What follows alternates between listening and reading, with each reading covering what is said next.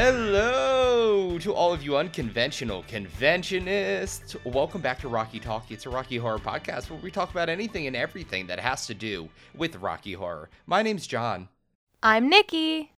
And I'm Aaron. How y'all doing? Happy Monday. We're recording this on a Monday. I'm still at work. It's okay. He's okay. Shut the hell up. Sorry, I watched Reefer Madness last night. And how was it?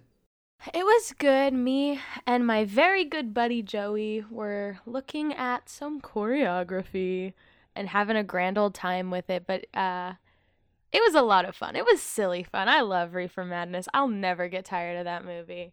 Speaking of choreography, though, guess what I did this Friday, boys? What'd you do? I fucking debuted as Mr. Raff, Riff That's himself. what you did. Nice. Felt so hot. Oh my god, I had so much fun. I got to use my normal hair. I never want to play anything else. Like, That's what I'm Riff saying. is just who I am. I am Riff. We are one.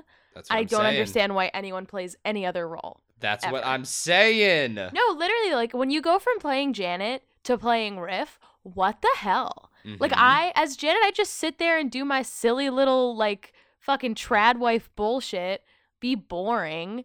And then as Riff, I get to be a fucking goblin, bro. Yup, being a goblin is so incredibly underrated. Riff is the best character to play in the show. Nobody can convince me otherwise, and I'm glad that you are finally on my side of the river. I agree. No, I agree completely. Riff is not the best character in the show. Who is it then? Aaron? It's obviously Dr. Scott. Wrong. You get to be the most funny. You Wrong. don't have to actually do anything. Wrong. And you wear the coolest costume in the whole show. A bitchin' suit. Wrong. Is it really a bitchin' suit? Well, it's gray. No. Dr. Scott was the first role I ever played, and I can attest to the fact that he is so fucking boring. I will It's a good agree, role though. to debut. Sounds like you're doing it wrong. I will agree with Aaron, though, that gray suits are the most bitchin' because you can wear literally everything with them. I Gray will does say, though, match that everything. the two of you playing Dr. Scott versus 17-year-old me playing Dr. Scott are very different performances. Wow. Did you just say that you typecast me in that role? No, just that a grown man and a teenage girl that's still in high school are, for context, I am not 17 right now. But I was at one time. I wasn't. All right. Must have We been were nice. all 17. What about you, Aaron? What happened this week for you? Oh my god. So gonna push up my nerd glasses here. This week I finally reached legend rank in Hearthstone. Let's go. What does that mean? Is it comp? Yeah, so Yeah. in the wild game mode, because fuck standard, I finally put in the number of reps that I needed to do to get all the way up to the top tier. So I am sitting cool and easy at number 1,300 and something globally. And by globally, I mean only in the Americas. No, it's cool. I love that game. I've played it for a long time. Fuck Blizzard Activision, but finally got a chance to sit down and grind the number of games to get my my rating up high enough. And yeah, that was super fun. It was super exciting. It's something that I've wanted to do since the game came out, and I've just never had the time. But with Meg being out of town for the last week, Aaron had a little bit of free time, so it was good. I had a lot of fun, and that was super cool. Somebody asked me what I did. What did you do, John? Oh my god, Nikki, I'm so glad you asked. In the same vein of Aaron reaching legend in Hearthstone, I am mid-gold in Overwatch right now. Fuck Activision Ooh. Blizzard. They're all pieces of shit. But I'm mid-gold in comp right now, and that's the highest I've ever been. And it was for the same exact reason that Aaron was able to get legend. Because there was nobody here this week. So all I did was work, stream, and play Overwatch. Nice. So I'm gold, and I'm so happy. Well, mid-gold, I should say. It's the highest I've ever been, and we're rising, homies. We're rising. Just high enough to start getting into those toxic games. Yeah. I mean, silver is extremely toxic to begin with. Gold is a little bit better. But once we reach platinum, oh, the stuff that they say. At least it's It's not your League. fault! Uninstall. Assholes. At least I don't play League. Right? Who'd play League? Yeah. Not me. Don't do it, Nikki. If you ever I fucking wanted would to. never play Don't League do of it. Legends. I've played it once, and then I said no. League of I'm Legends, going to more live a like happy life. LOL. Am I right? Nikki's a Minecraft girl. We all know that. And that's You are fair. correct. And with that, let's get on to our first segment, which is global news.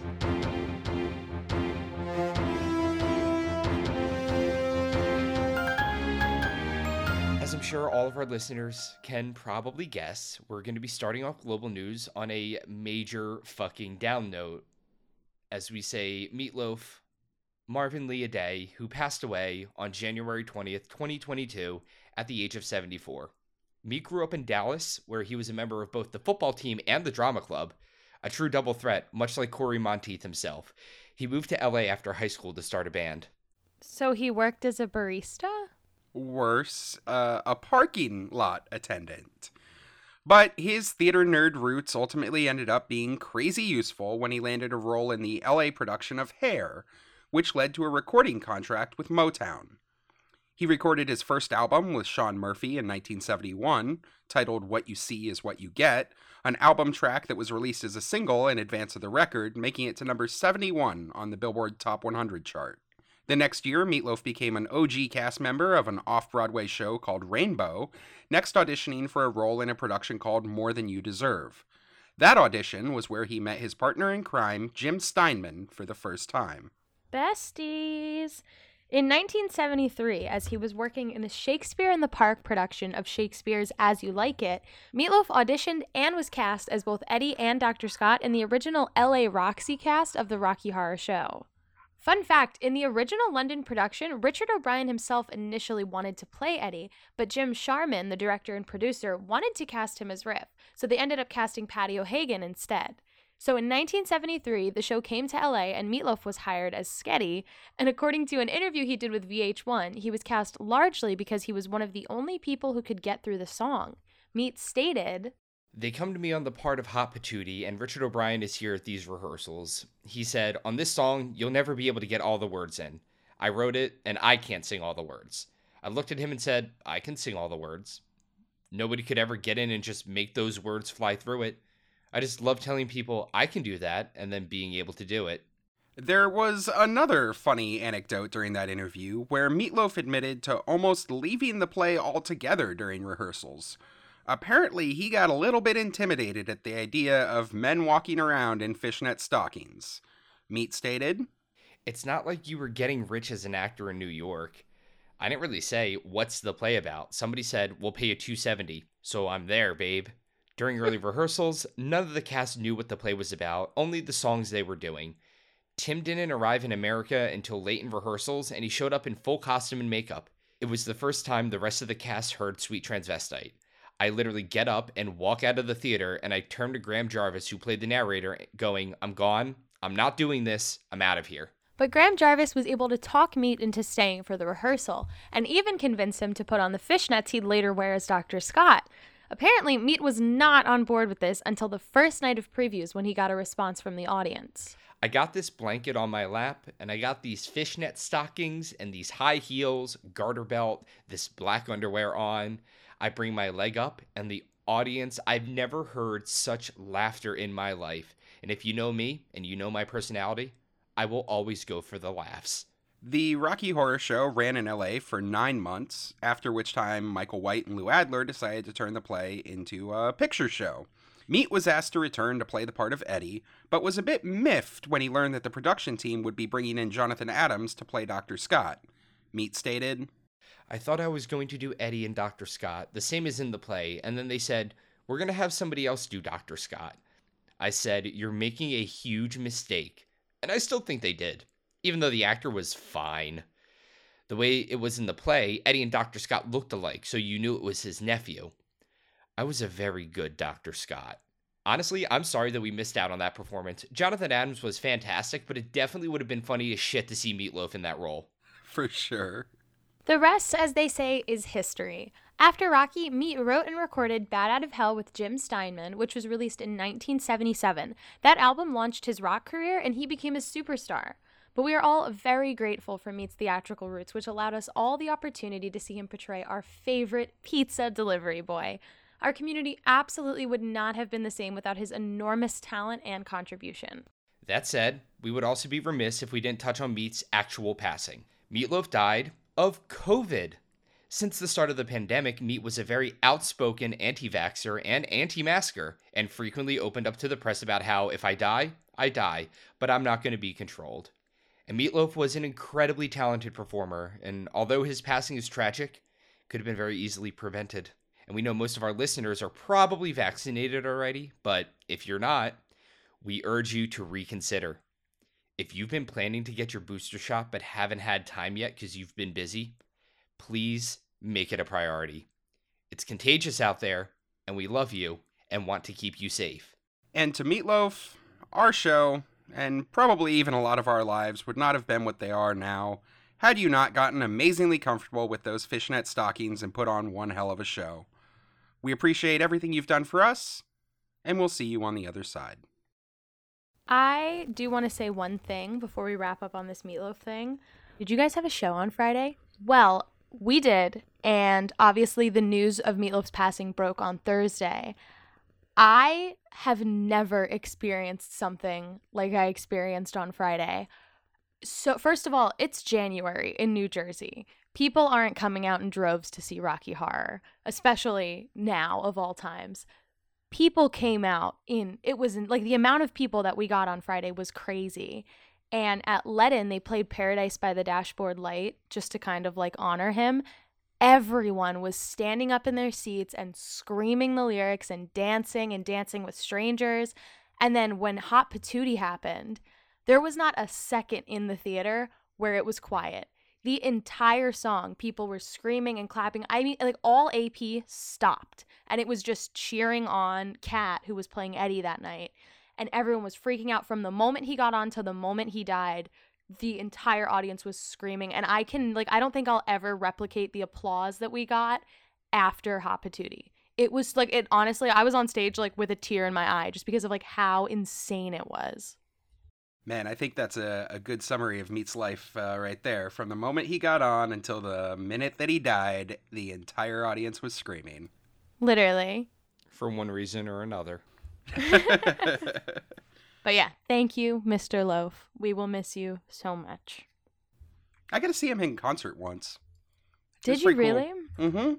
Yeah, back when I was in college, my girlfriend at the time, my roommate, who was our Rocky, and my dad all drove about like 2 hours to a casino to go see him perform there. It was before he was like, huffing and puffing on stage, so he was still able to put on a really great show. My girlfriend at the time wore my Eddie jacket and went up, and there was space in front of the stage, but like this was at a casino, so it was mostly like just old people sitting around. So we were like, fuck that, we're gonna go up to the stage and like actually get a stand there. So we did, like 5 feet away from Meatloaf while he's singing. So it was cool. Yeah, it was super cool. It was super cool. He noticed her in her jacket and pointed her out and all this. It was super fun. It's one of my favorite memories of just something I did related to Rocky, and like so happy I got to do it with my dad, and it was super fun. So yeah, thanks, Meat. Unfortunately, we have to follow that up with some more sad news. Jesus. What the fuck? I thought this was a closed studio. Hello, party people. I come to you today with sad news. Next time, could you come with a bell too? Jesus Christ. Daddy Barry passed away. Probably. I think. Maybe? Jacob, Barry Bostwick did not pass away. Yeah, I think. Well, there was news about his tombstone, and if Barry wants to steal Meat's spotlight even after death, who am I to stop him? No, Jacob, Barry made a comment about what his obituary would say. He didn't die. Oh, that's awkward. Yeah, maybe you'd like to bow out now? No, I mean, weird for Barry. Can you imagine talking about what your obit is going to say? It's like he's expecting to die soon. Maybe it's all the doom and gloom I've been whispering into his ears through the vents in his bathroom. Why are you hiding in Barry Bostwick's bathroom vents? Well, he was prescribed Xanax, but I knew that wasn't really his vibe, so I changed them out for sugar pills, but I got worried he would notice, so each morning I've been sneaking in there to change the top pill out for a Zoloft. Zoloft and Xanax are not even remotely similar. Why not just swap out the whole bottle? Well, then I wouldn't get to smell the breakfast on his breath every morning. Sometimes it's sausage. Andrea will not like this. Andrea knows. As Jacob is trying to tell us in his own special way, Barry just had a Rocky-themed interview ahead of his appearance in Orlando at VillaCon to host a screening of Rocky Horror with the local Rich Weirdos Shadowcast. A longtime RHPS fan and founding producer of the Rich Weirdos, Seth Kuberski, got to interview him. And other than commenting that Rocky Horror is something that is iconic and will be the lead line in my obituary, Barry had some not so creepy and poorly timed things to say. In wholesome highlights, Barry talked about how grateful and surprised he is by the everlasting nature of Rocky Horror. He said, "What fascinates me is that we're on our third generation now. I'm talking to grandchildren who talk about their grandmother taking them to Rocky Horror." My grandma showed me Rocky Horror. Kind of weird. And perhaps a little creepily, he commented on the alienation of non-Rocky family members. And if the younger generation doesn't get it, they basically disown them. They kick them out of the family. Barry isn't hitting a lot of home runs on this one, is he? I believe in him. I mean, you would. He also talked about how his son, who is now at Cambridge, FaceTimed him with a bunch of his friends while they were all watching a screening of Rocky Horror on Halloween at Darwin College. As with most interviews, Barry also made the required statement about the otherness and inclusivity of Rocky Horror, saying, "There's a reason why it's iconic. It talks about the other. I've always felt like the other, too. I think a lot of actors feel like the other." Some other highlights from the interview. Barry doesn't regret once in a while being cut and feels like it needed to go because it ruined the energy of the movie. But he does regret when Superheroes was cut, saying he thought it was the whole message of the movie. He also has a personal connection to Superheroes and said, "It was the last scene we shot. When they cut at the end of that, I was in tears because I had had such an amazing time." He said he really enjoys Shock Treatment, but thought it was ahead of its time. It was a statement about the future that we weren't quite ready to explore. We didn't really even have the mental, emotional vocabulary to understand what Richard was trying to say. And extra wholesome, Barry really loved the 2016 Fox remake because he thought Curry's involvement was really good for him. I think it really raised his spirits. I thought just simply from the standpoint that he was involved was well worth the effort.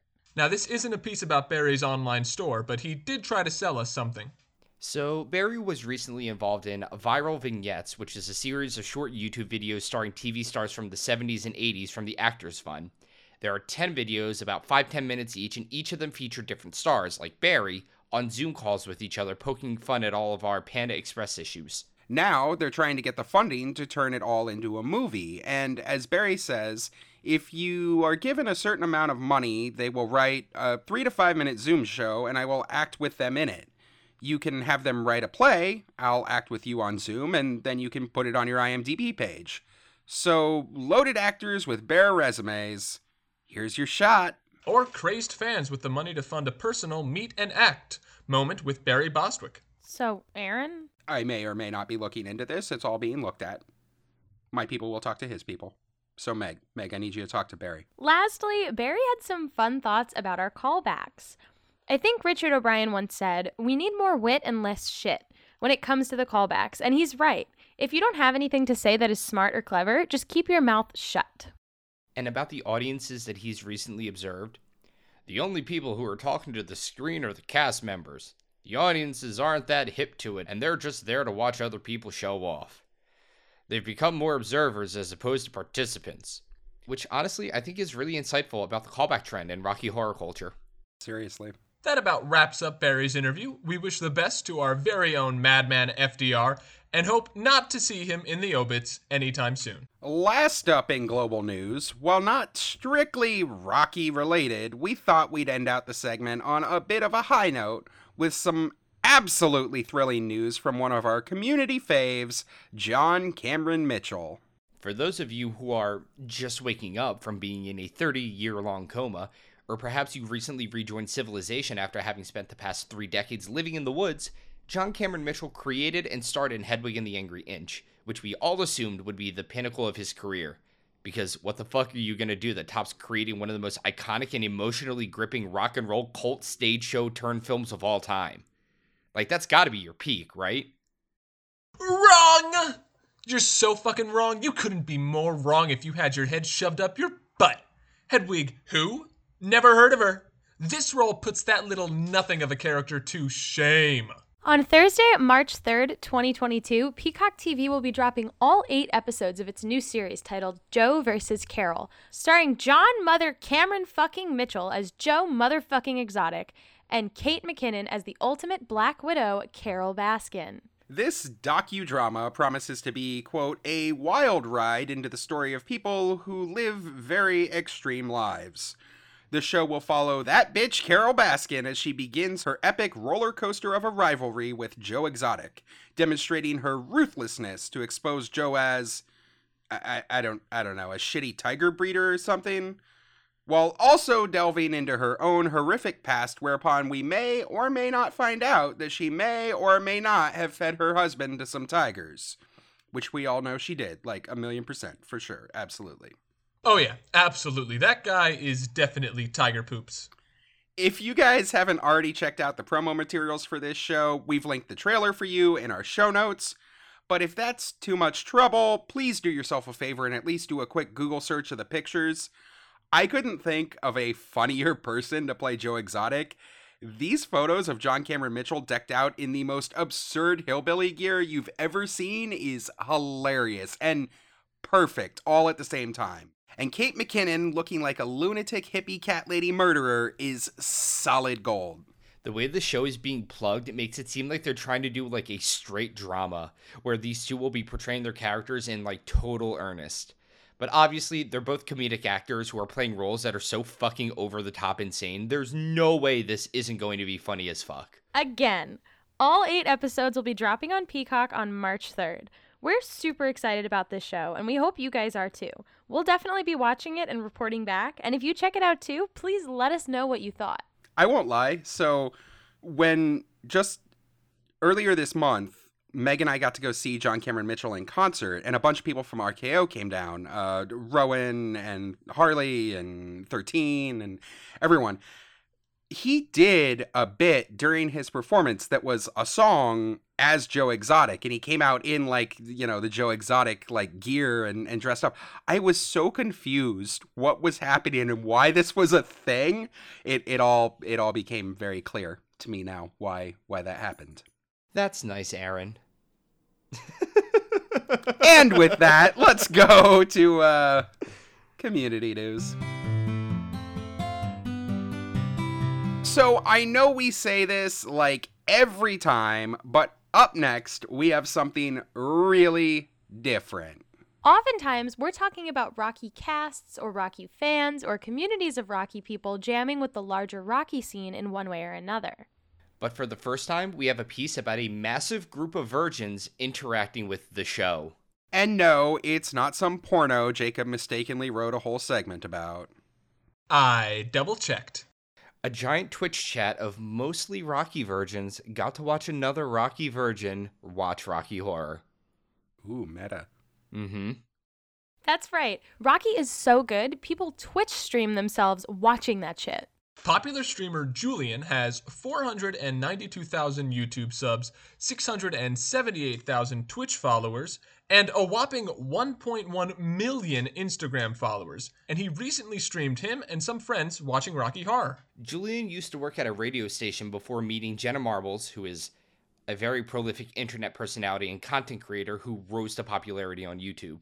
Out of his relationship with her, he became a streamer and now has a massive following. He streams Animal Crossing, Dead by Daylight, Mario, as well as a lot of stuff in the zeitgeist like Among Us and whatever else is popular right now. So John, you're a streamer, right? Uh-huh. Julian's a streamer and you're a streamer. Yes. You're both streamers. Yeah. Are you two related? What? Nikki, I'm surprised at you. I find that racist. Oh, well, I'm sorry. I was just asking. Well, it's a touchy subject. No, Not all streamers are related. What are you trying to say, huh? That we all share the same Twitch chat? No. Someone, Aaron, would you take this?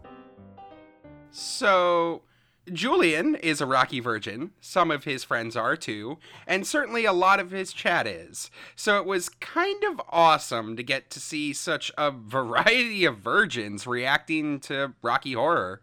There was Julian reacting in real time on the stream to the movie, and there was everyone else typing in the chat, so we got to see what it was like for so many people seeing this show for the first time. And here are some highlights from the chat stream. Janet, looks kind of like Carol Baskin, followed quickly by, who said she looks like Carol Baskin? My favorite, this movie is so much better with alcohol. This is like Twilight. My personal favorite, none of the Virginia viewers are ready for this movie. just the ones from Virginia. It's a rough state, man. Yeah, it really is. When the time warp started, there were a lot of spam gifs of dancing cats and robots, dancing everything. I believe there was a lot of spammed gifs, but I'll give it to you, Nikki. Shut the fuck up, Aaron. I never would have watched this on my own, and now I'm happy. Followed by at Time Warp, this is what LGBT parties look like. Not wrong. For Sweet Tea, a lot of people spamming clapping hands and a lot of requests for Tim Curry to step on them. How have I not seen this before? This is so good. Is that your Twitch chat voice? Yeah. You don't... Aaron has heard my Twitch chat voice. Wait, what the fuck? During creation scene, why is this Teletubbies vibes? So there's this one. Frank is twisting all the knobs, right, during creation, and liquid is pouring into the tank. And someone wrote, finally, gender fluid. Using that one. Which is actually really good. I'm going to steal that one, too. Yeah. That's nice. When we first see Rocky after Sword of Damocles, someone said, he missed all leg days. And do a squat, nerd. Then there's, wait, why does he, Frank, not like Eddie? That was because, hilarious. It's true. They don't talk about it at all in the movie. He just shows up and Frank is immediately mad. You're telling me he stuck it in that quick, but she's a virgin? That's a Twitch chat comment. For elbow sex, one Twitch chat viewer said, I thought they were gonna high five. Close. Little dirtier. Is this where he sings Hopelessly Devoted to You? Oh, fuck that song, man. Is this whole movie about sex? Yes. Yes, it is. Mom, I need you to pick me up. People are touching and singing. Noisemaker? I hardly blew her. What the literal actual fuck? I just watched the Conjuring series, and this movie is by far the scariest one I have ever seen. What are you doing, Step Eddie? Correction, Eddie was your nephew. I have to wiki the plot now? Why is Riff getting hotter the longer this movie goes on? Facts, he does. Anyone else part of a Shadowcast? Come see us in Michigan. When Janet and Columbia get stoned and their tits are out, the chat had a lot of fun. Bahangas, the Nips, Cooter. You can tell it's the 70s because nobody trimmed the bush. Ah, Twitch chat. And this is how the Rocky movies were created. He became a boxer out of anger and hate and destroyed all those who stood against him. They are aliens, LMAO! Isn't Transylvania on Earth? This literally sounds like my Twitch chat at any given fucking evening. Right? This entire thing. Julian, of course, had an awesome stream, and he was wearing some Moroccan shades and was covered in what looked like fake blood and makeup for the whole movie. He really enjoyed the movie. He was laughing at a lot of stuff, which reminded me that there are things in the show that can catch people off guard. It gets so predictable after the 100th Friday show, it's easy to forget how surprising the movie can be. For instance, Julian and everyone else talking on the stream was just in hysterics for Rocky Roll Call. When Frank slips into Brad's bed, Julian literally goes, oh my god, oh my god, oh my god, oh my god, oh my god, this is amazing, oh my god. I can't remember having that much of a reaction to anything since at least one whole pepperoni pizza ago. This was just such a great stream, and it was so cool to see Rocky Horror being enjoyed by so many people who just wouldn't have interacted with it otherwise. It's always great to see new people getting drawn into the fold. Julian loved the show so much, clapping at the end and literally saying, "That was so good, oh my god." I don't know what movie he was watching, but we wish him the best in life and streaming, and perhaps he'll find himself in a midnight theater sometime soon. Along with some of his Twitch viewers. Did I hear Michigan road trip? That's great and all, but it's time for some real news. Have you guys ever wondered what it would be like if Wizards of the Coast made a Rocky Horror themed Magic the Gathering set? Fucking nerd. Oh my god, please, really? Are they doing it? Oh my god, really? That sounds real gay. Well, wonder no longer, because it's here. Wizards of the Coast just released a double feature set. The set is a mashup of the last two sets, which were vampire and then werewolf heavy.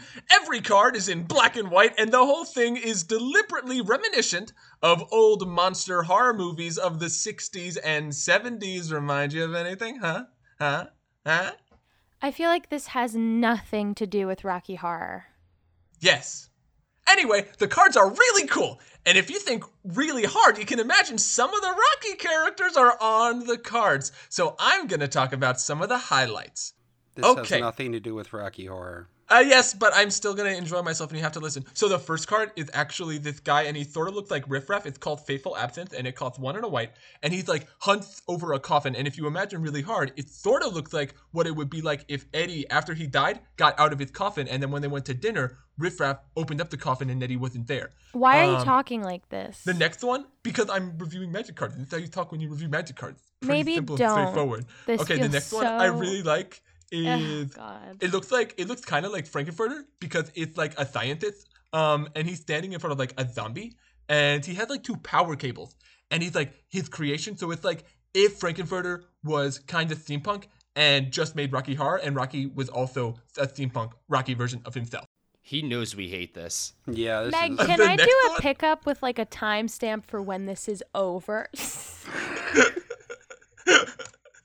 The next one I thought was really cool because it reminded me it's 2 werewolves fighting. It's called Duel for Dominance, and it's like the 2 werewolves on the card are dueling for dominance. And it reminded me of what it would be like if Rocky was a werewolf and also Eddie was a werewolf and they had a werewolf fight. This is not. I thought that was really cool. Close Yes, at but it's all really to cool. Rocky It's really fun. If you Horror. just let it enjoy yourself, you would enjoy it. Okay. The next one I really liked because it reminded me of Riff Raff.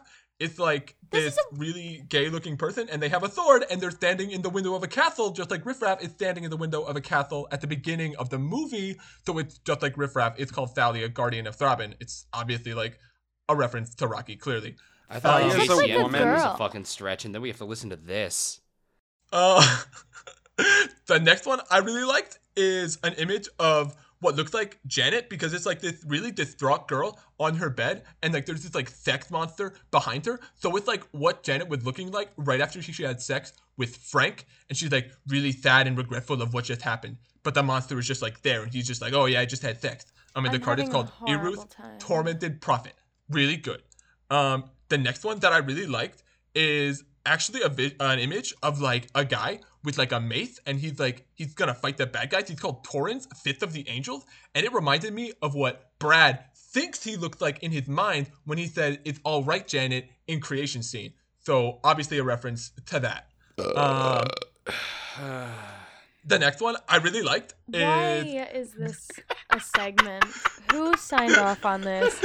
This is a woman in a ball gown and a funny hat. the next one. I really like this one. I really like this one. It's what Frank looks like in his head if he had superpowers and he was a woman and he could fly and he was a vampire. He's like in a castle looking place and he's like flying. And it's very cool. There's like vapors around him. He's doing exactly what he would do. It's This called isn't Olivia Crimson Bride. Frankenfurter. Her name is fucking Olivia. This is a Crimson girl. Bride. She works down the Crimson block. Bride. If Frank wanted to be a bride, he'd be a Crimson Bride. That's all I'm saying. It's very obvious. The next card I really liked is another one that looks sort of like Riff Raff. It's called Delver of Secrets. He's very old and he's holding like a brain in a jar, which is exactly something Riff Raff would do. It costs 1 blue and he's a 1/1. Very admirable, just like This Riff Raff. one kind of You- looks like Riff. Why- I'll give Hey, Jacob thank that. you very much. You see? But- you see? but- It's but all you- the reference to Rocky Horror. Jacob, Delver's a flip card. Why didn't you review the backside of it as well? Because Why, Aaron? that That's a good question. Jacob, what the there's so fuck many is cards. this next I one? can't- What is going on right now? Oh my god. The next one is my favorite one. I Okay, so the fucking next hate one- this. The next one is called boop boop boop boop boop boop boop Unnatural Moonrise. And on the card it's just a bunch of werewolves with their like beady little eyes looking at you. And it reminded me that a lot of cats go to a Denny's after the show. And when you go to Denny's, you have that like hungover midnight 1 a.m. look, and you're like, I want food. Just like these werewolves in the card want to eat you. So it's clearly a reference to Kath going to Denny's after the show. It's right in the card. This might be the show that I leave the show. Mm-hmm. This, like, his voice started with just kind of like an offensive lisp, and now he's gone like full Billy Madison. Offensive? This is how I talk. No, God. it's not. Okay, and the last one, I like this one the most. Thank it God. reminded me of the castle. It's called Hostel. Yes. And it's a Uh-huh. house. But when you turn it around, it's a house that's alive, so it can hurt you. And it's actually painful. Just like the Frankenfurter Castle. This is a fucking nightmare. That's This all. one- What the What Thank the you. fuck is this? What the fuck was that? What I is mean, going on? This last one is it's at least a house. Aaron, Jacob, maybe take a podcast out to dinner first before you fuck it in the ass. I enjoyed that. Aaron, control yourself. But I do like Magic the Gathering and... Aaron, you're embarrassing all of us. Now that we're out of the Barry and MTG segments of the show, it's time for me to bow out and go back to my little cave. I leave you nerds to the rest of the show. I have some black market Zoloft to buy. Good fucking riddance. Oh my god. Last but certainly not least in community news, we have a write-in from our bestie, Sam the Hobo, over at JCCP. Wait, oh my god, can I say something about JCCP before we get into this? Because me and Joey came up with this last night and I need to tell the entire community. Before we get into this JCCP stuff, I have a general question for the entire cast of JCCP, especially Sam the Hobo, and I need some answers. When a leadership member of JCCP is addressing the greater cast as a whole, do you refer to them as JCC people? That is my question. I think they're just yins. JCC people? Yins. JCC people? Nikki has clearly never been to Pittsburgh. So Sam writes, hello. We wanted to let Yins, there it is, Nikki, and all the beautiful listeners out there know that on February 5th, the Junior Chamber of Commerce Players is putting on an epic double feature of Shock Treatment and the Rocky Horror Picture Show. The Pittsburgh cast is so excited to put on John's favorite show, Shock Treatment, at 9 p.m., fuck you, Sam, and Rocky to follow at midnight. Tickets can be bought at the Hollywood Theater website.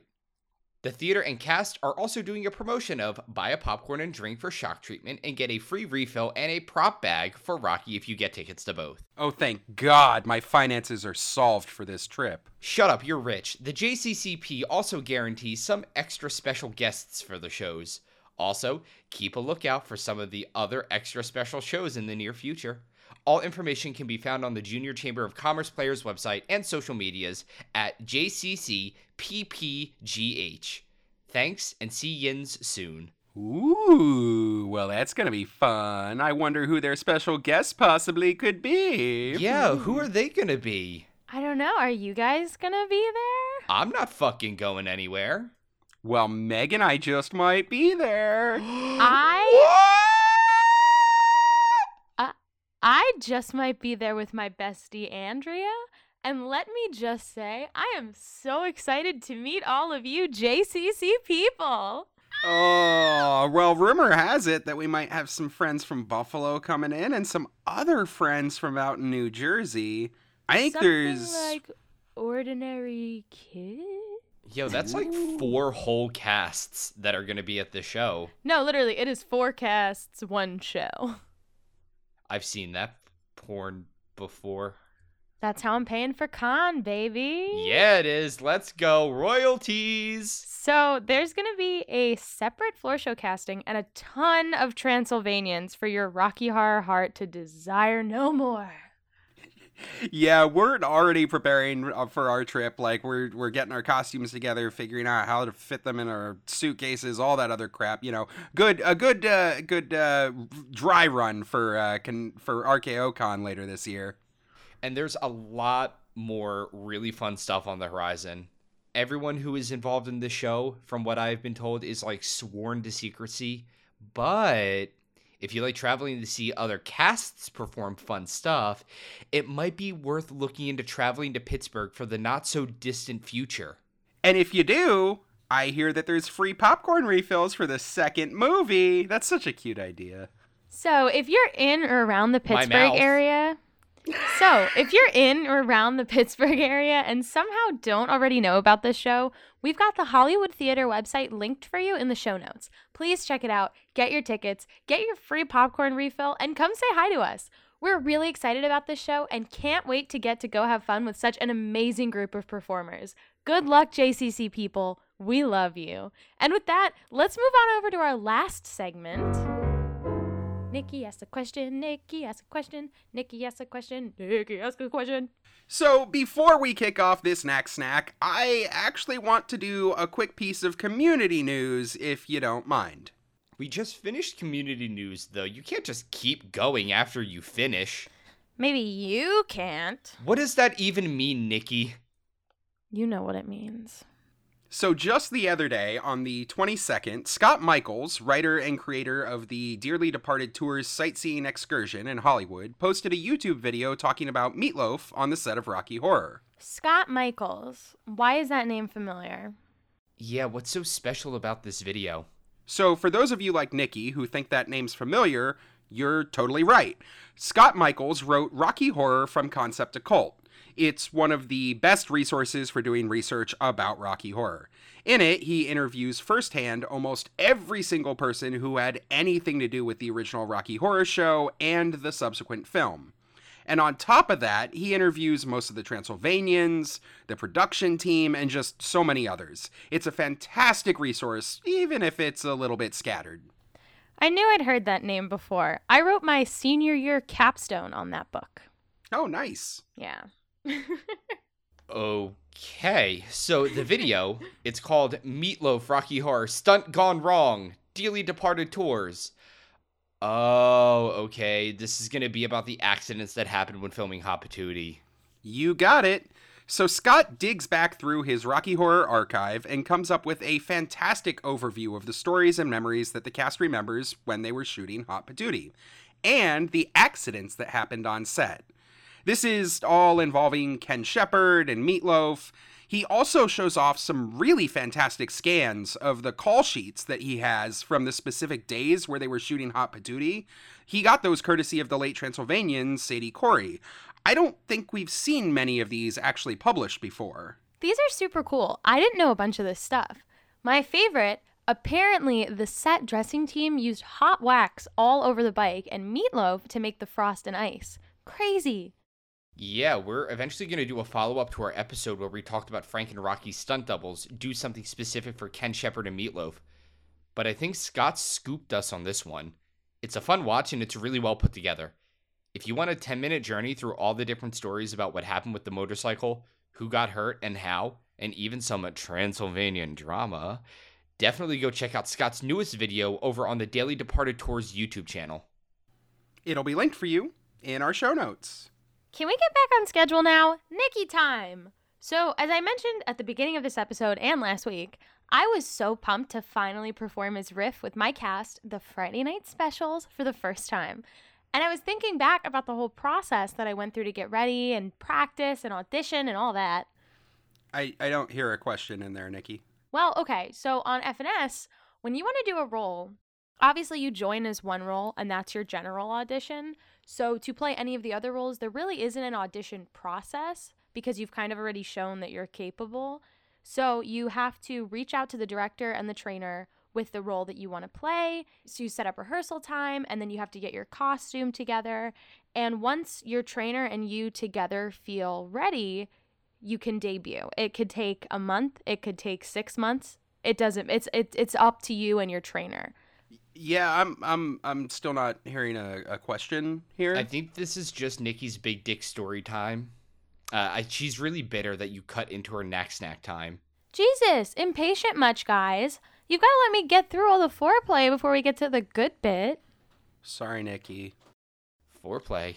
Must be nice, am I right? So anyway, I was thinking about how much I worked to practice and eventually get on stage and all the effort and time and preparation. And it got me thinking about what the auditions must have been like for the original stage show. There it is. Yep, found it. So anyway, what was it like for Tim Curry and Patricia Quinn and everyone else to audition for Rocky?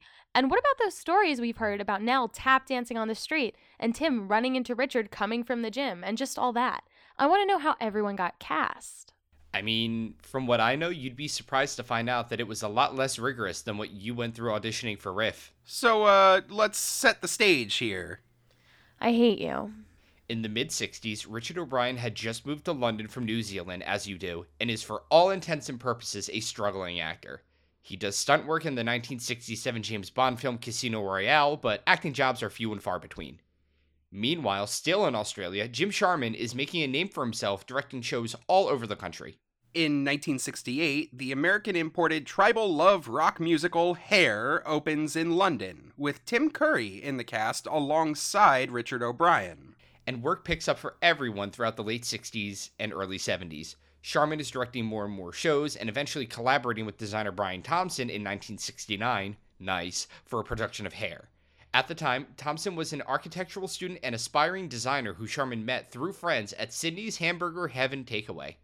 Okay, so by the late 60s, Richard O'Brien and Tim Curry have met, and Jim Sharman and Brian Thompson have started directing and designing plays together in Australia. Makes sense. As the 60s come to a close, Richard O'Brien finds more work on stage, and Tim Curry quickly becomes a rising star. Lots of Shakespeare and shows at the Citizens Theatre in Glasgow, including The Maids, a show with costumes designed by Sue Blaine.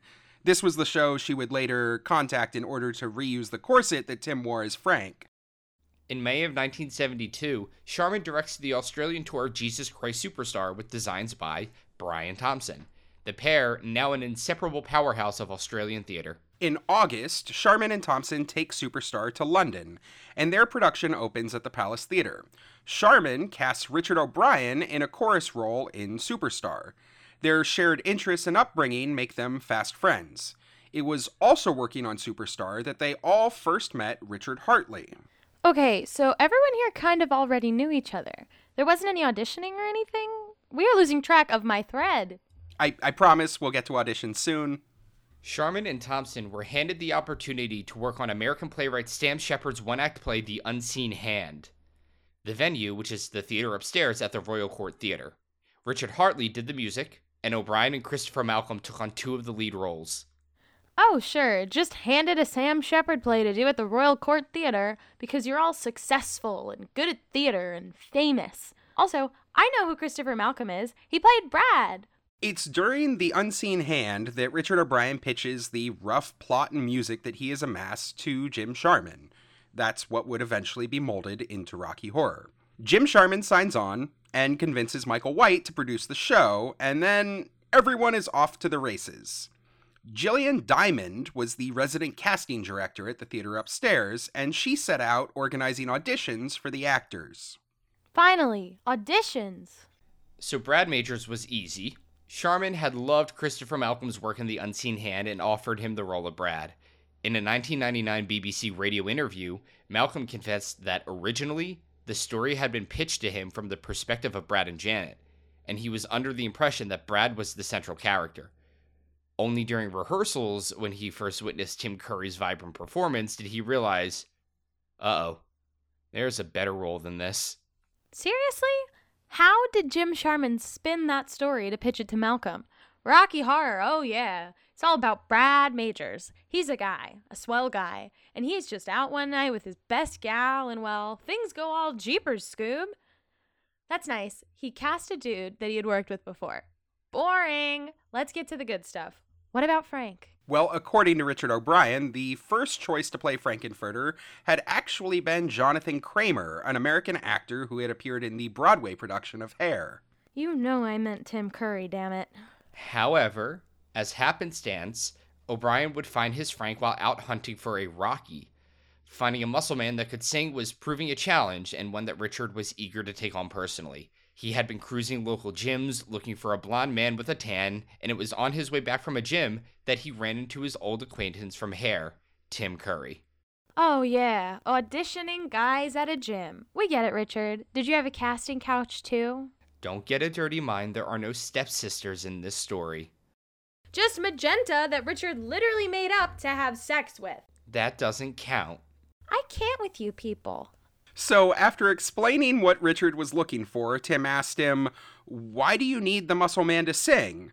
Richard told Tim that his musical was going to be done and suggested that he should talk to Jim Sharman, and he gave him a copy of the script. Meanwhile, Jillian Diamond was coordinating for auditions and wrangling all the actors that had been sent her way.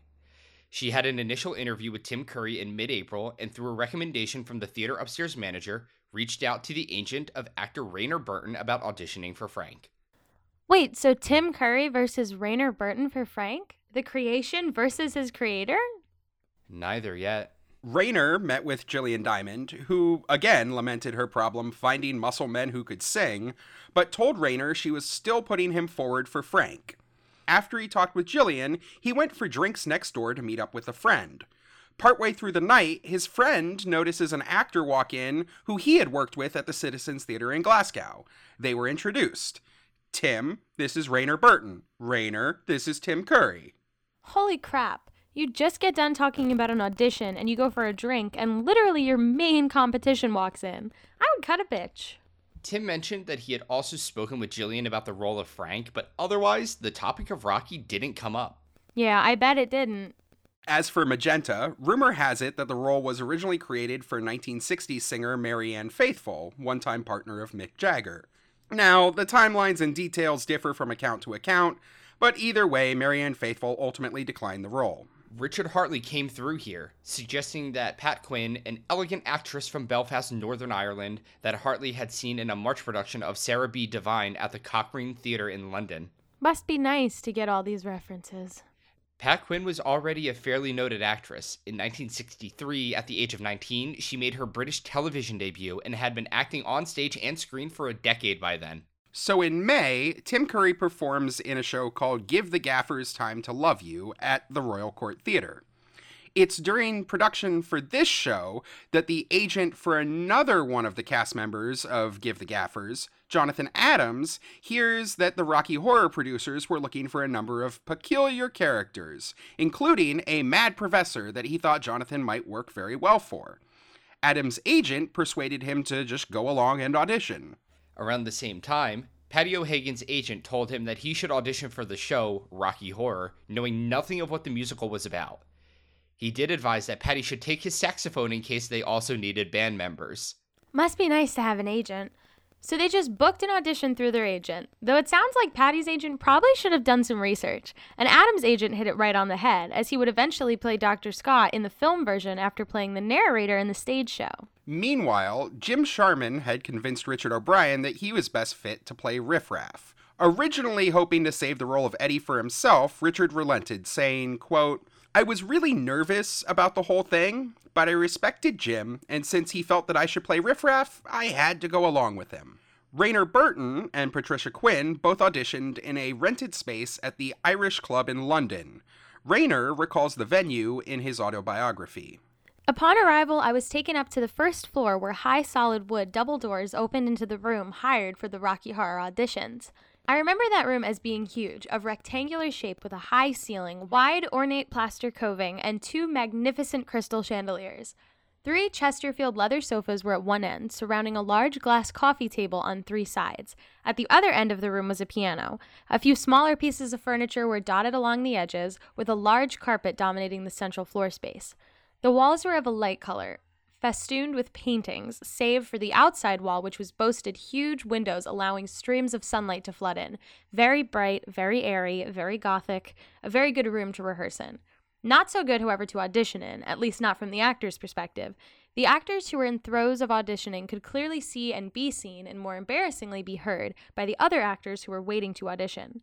Ugh, no, absolutely not. Don't put me up in front of everyone if I have to audition. Yeah, I mean, at New York, we always do auditions in like a separate space at the theater, or we do it at like one of like somebody's house or something like that. Like, you don't want to scare someone away before they even have the chance. It was right after Rayner took in the room that he first noticed the creative team. He recalled that they all appeared very young, very hip, and were all dressed casually in the streetwear of the day. When it came his turn, Rayner sang Long-Haired Lover from Liverpool, a Little Jimmy Osmond song that he had covered in a 1972 pantomime production. He remembered being introduced to Jim Sharman, Richard O'Brien, and Richard Hartley, and handed his sheet music to Richard Hartley. He began to sing, and after a single verse, Jim Sharman cut him off with a, "Okay, thanks, that's enough of that." As he collected his sheet music from Richard Hartley, dejected, Sharman turned back to him. "I'd like you to have a go at this. It's the song the character Rocky sings immediately after he's been brought to life by Frankenfurter, who is a transvestite from another planet who's recently arrived on Earth with his entourage from transsexual Transylvania and created the perfect man in Rocky. Okay?" Well, that's a 180. All right, go Rayner. Richard Hartley quickly played and sung it through, and then Rayner made an attempt at Sword of Damocles. He had completed the first verse when Jim Sharman interrupted again. "Okay, can you try it again, but this time camp it up a bit?"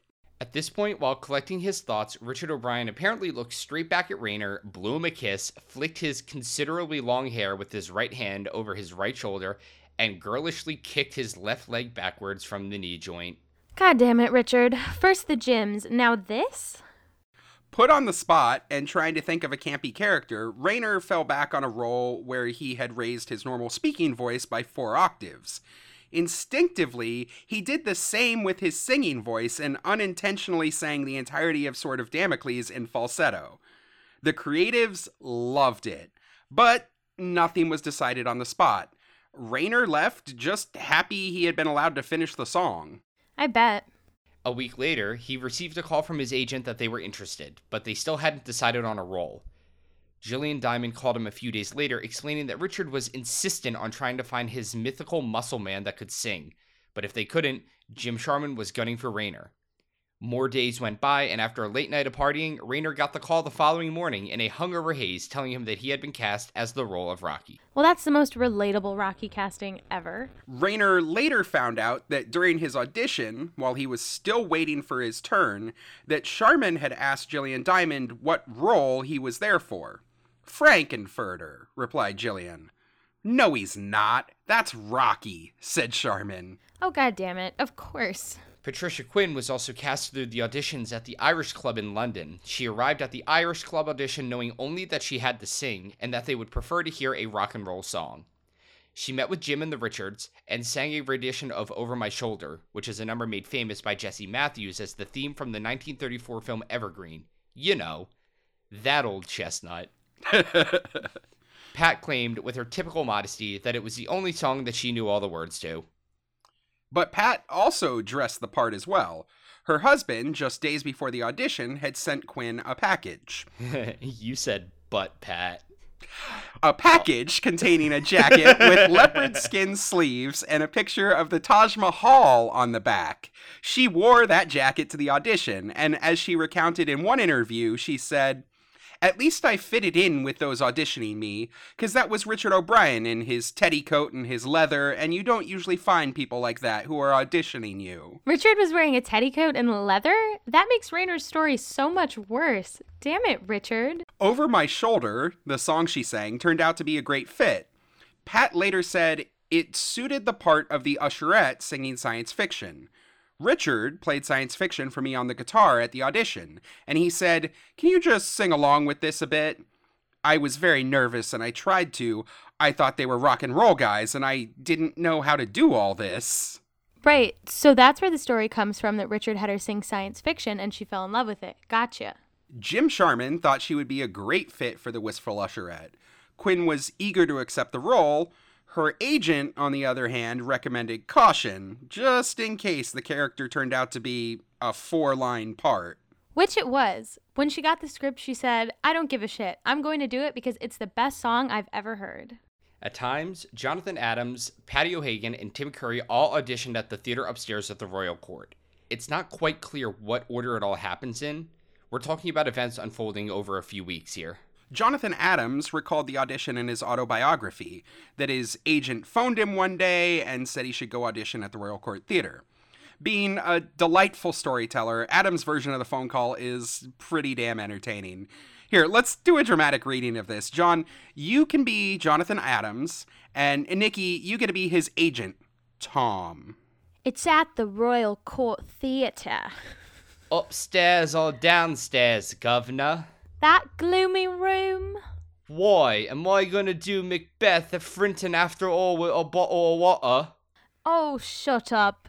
I've got a lot of work to catch up on, bloody hell. What's it all about then? What's all this then? Sounds a bit indulgent to me. In it, there's a bodybuilder, a creature from outer space, I don't know why I'm Australian now, an all-American couple, a mad professor, suits you, shrimp on the barbie, Shut up. a rock and roll biker, a transvestite. Is that supposed to say Okay, I'll transvestite? go. Oh, it's supposed to say transvestite, yeah. A transvestite. A transvestite? Okay, I'll go. What time? Who do I need to talk to, mate? Richard O'Brien, a Jim Sharman, bruv. Never heard of him, Governor. That's exactly how Jonathan Adams sounds. I like that the agent is from different places based on what he says. Well, that might not be a completely accurate retelling of that phone call. Who knows exactly how the conversation really went? I mean, Jonathan Adams' version is a fun story. I think our version puts a cute spin on it, too. Well, la-di-da, old Boomer Adams doesn't know about all these youths and their weird modern plays.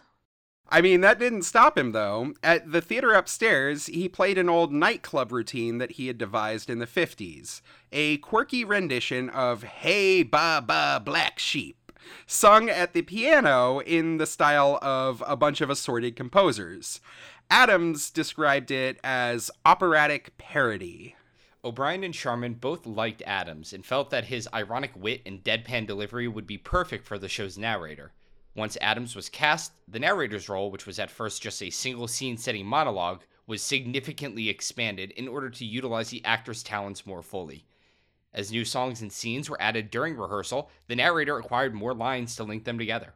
And Paddy O'Hagan did make sure to bring his saxophone to his audition. In Cosmic Light, Paddy recalls that Jim Sharman sat at the back of the theater while Hartley and O'Brien conducted the auditions. O'Hagan said, It was almost the first audition I'd ever been to, and I didn't know what the hell to take for audition material, so I took some musicals. And I started doing a musical, and Richard O'Brien said, "You don't sort of do rock and roll, do you?"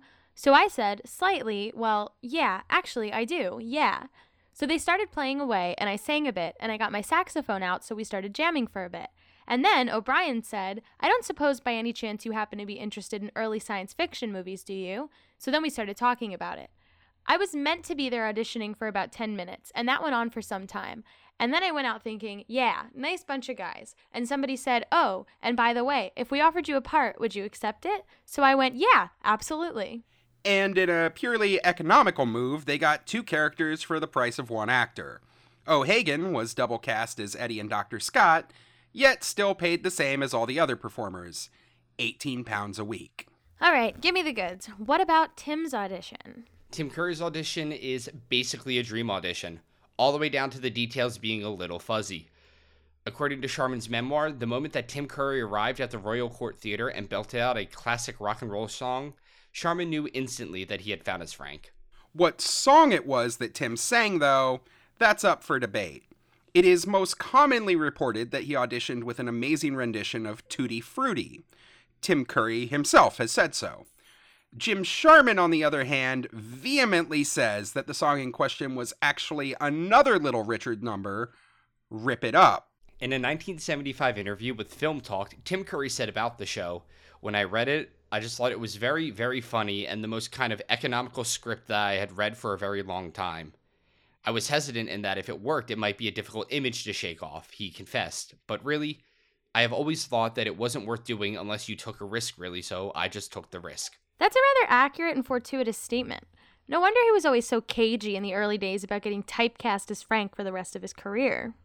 As for Janet, Julie Covington's casting was a bit of a surprise.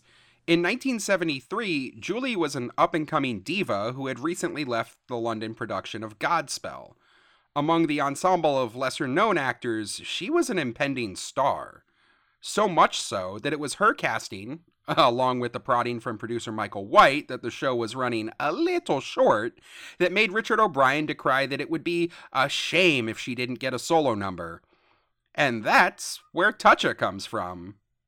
And last but not least, Dear Columbia. Wasn't she found on the street or something? Well, that's the story, and it's often been repeated, but like all tall tales, it has some fragments of truth.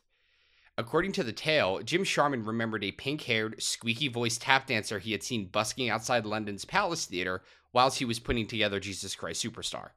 Sharman, Thompson, and Hartley tracked Nell down to Smalls, which is the Knightsbridge restaurant where she waited tables while tap dancing. There, she was offered the part of Columbia. And is it true? You know, it used to be that I had to avoid answering this question, or at least citing a vague version of that legend. But thanks to OzRockyHorror.com and a newspaper article from shortly after the Rocky Horror Picture Show was released, we actually have the answer to this in Nell's own words. Why don't you read it, Nikki? Let you answer your own question. Well, there's this story that Jim discovered me busking outside London's Palace Theatre where he was directing Jesus Christ Superstar. I was busking with a friend, a mime called Jules. No, maybe you'd better say I was busking alone. It doesn't say much for Jules. Anyway, Jim saw me and said, "That's the kid I need." I don't know who made this story up. What really happened, Jim knew me and saw my work one night when he went with friends to dinner at a restaurant where I used to work as a soda jerk. I'd turned that job into a cabaret act, and they asked to see my night shift, so I danced and sang to the accompaniment of the Boswell sisters. They've been a great influence in my life, but I'd better stick to the story that I was discovered busking, don't you think? So Jim knew her, sought her out, and cast her. It's honestly pretty unsurprising, given her notoriety on Australia and their shared origin. And that's everyone. Yep, that's everyone. With all the actors in place, the slog of rehearsals and refinement could begin, and everyone could figure out just what the hell they had signed up for. At least that's the same with the Shadowcast. And that's our show. We want to thank Sam the Hobo for their write-in, as well as all of JCCP for very generously opening up their stage to host all of us schmucks in a couple weeks. And as always, we'd like to thank our writer Jacob and our editor Aaron from Tennessee. We appreciate all your work. If anyone has a question they'd like us to answer on air for Nikki Asks a Question, or some community news they'd like us to talk about, or even a cool story to share with the community, we'd love to include it on our show. Just go to our website, rockytalkypodcast.com, and fill out our contact form to tell us about it. If you are enjoying Rocky Talkie, please help us out by rating, reviewing, and subscribing to the show. It makes the podcast more accessible to new listeners, which really helps us to grow the show. And if you want even more Rocky Talkie content, check us out on Facebook, YouTube, Instagram, and TikTok, all at Rocky Talkie Podcast. We'll talk to you next week. Bye! Bye! Goodbye. See you. 62.